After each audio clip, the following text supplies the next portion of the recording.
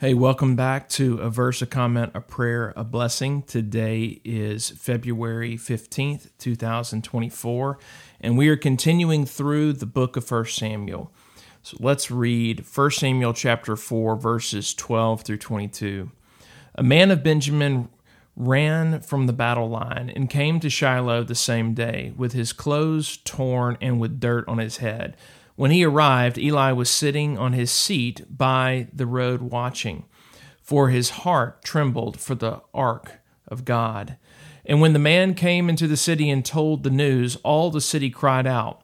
When Eli heard the sound of the outcry, he said, "What is this uproar?" Then the man hurried and came and told Eli. Now Eli was 98 years old, and his eyes were set so that he could not see.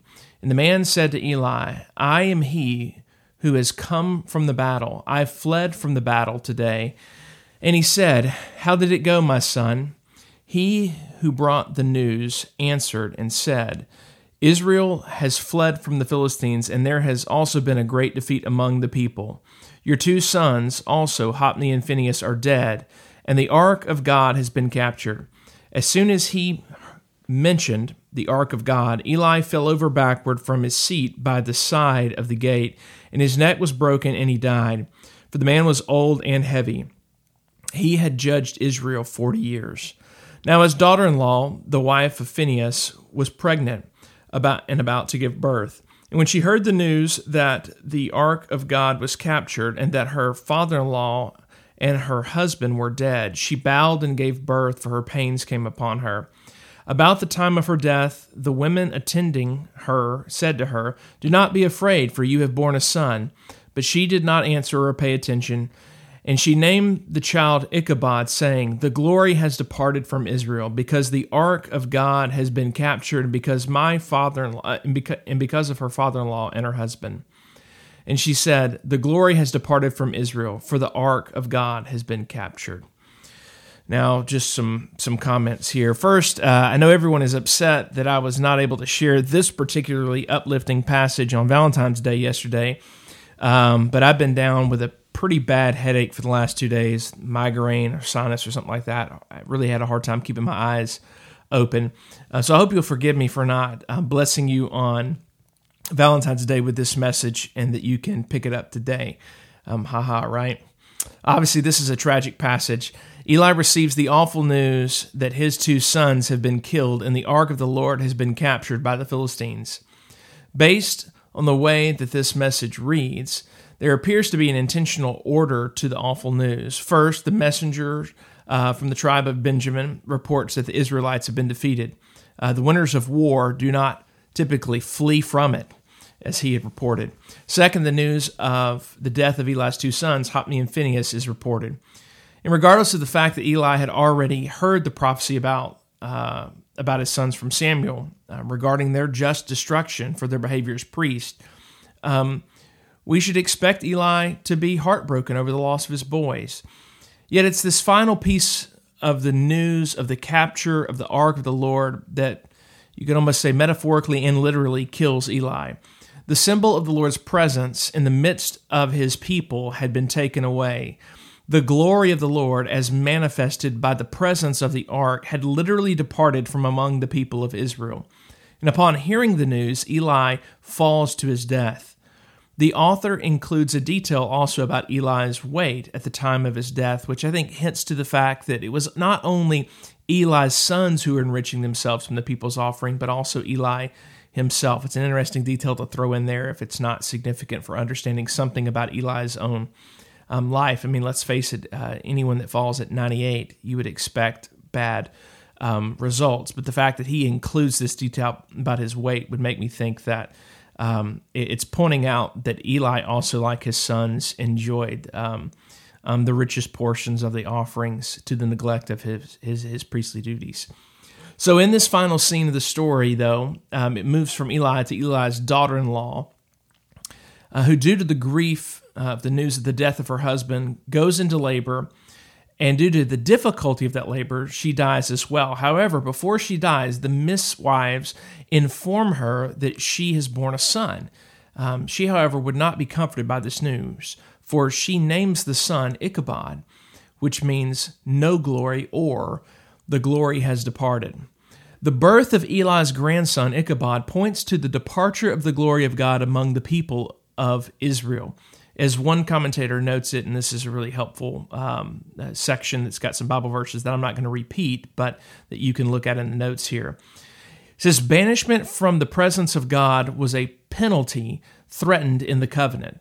But here it is God who has departed the land. Glory, from the same root as heavy or honored, probably goes beyond a reference to the ark as such, obliquely pointing to the Lord himself, or at any rate his glory presence. The concluding words are the narrator's commentary emphasizing what has brought this about. God abandonment is the tragic outcome for a people who have abandoned their God. That is a profound, I'm going to read that again.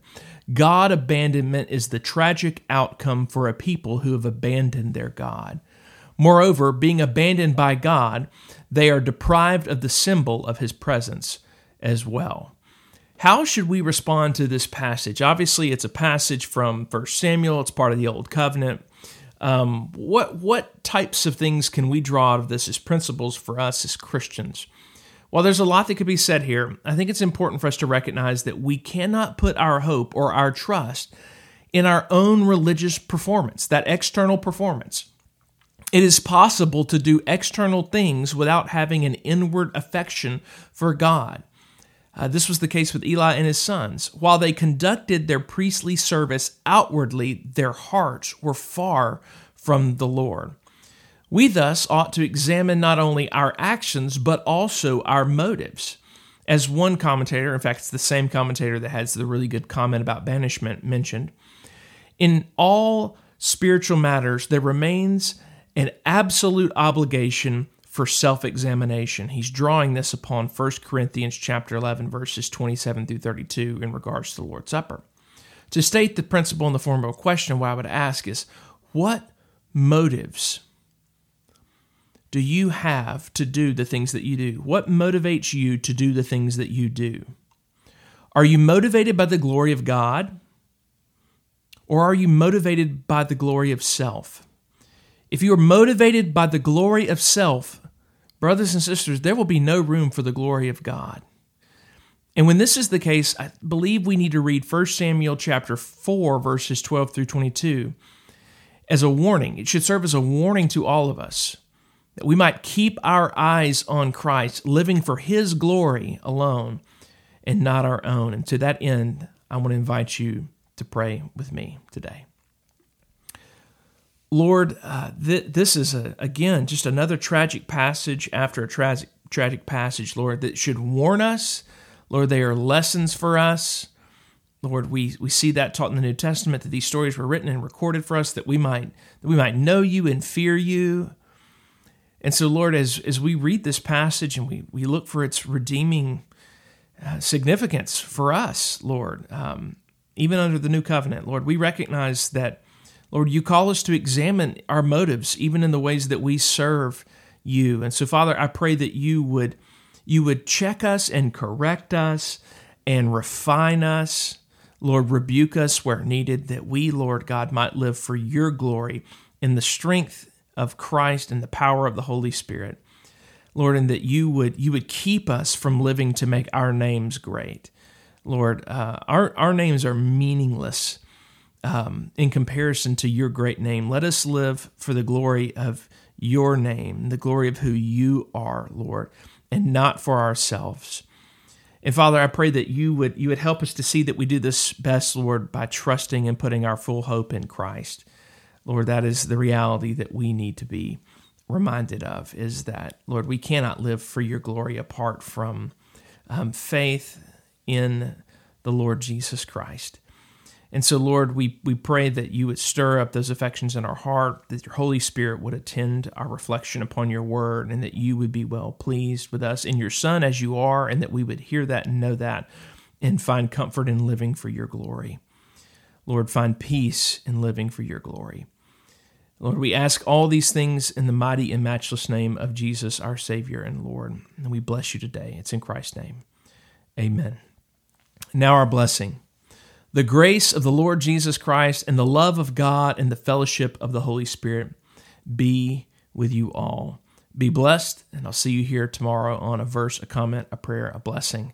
Thank you for being a part of this newsletter. Thank you for sharing it with others and encouraging them to subscribe. And I encourage you to continue to do so, and I thank you for doing so. Have a great day. Bye-bye.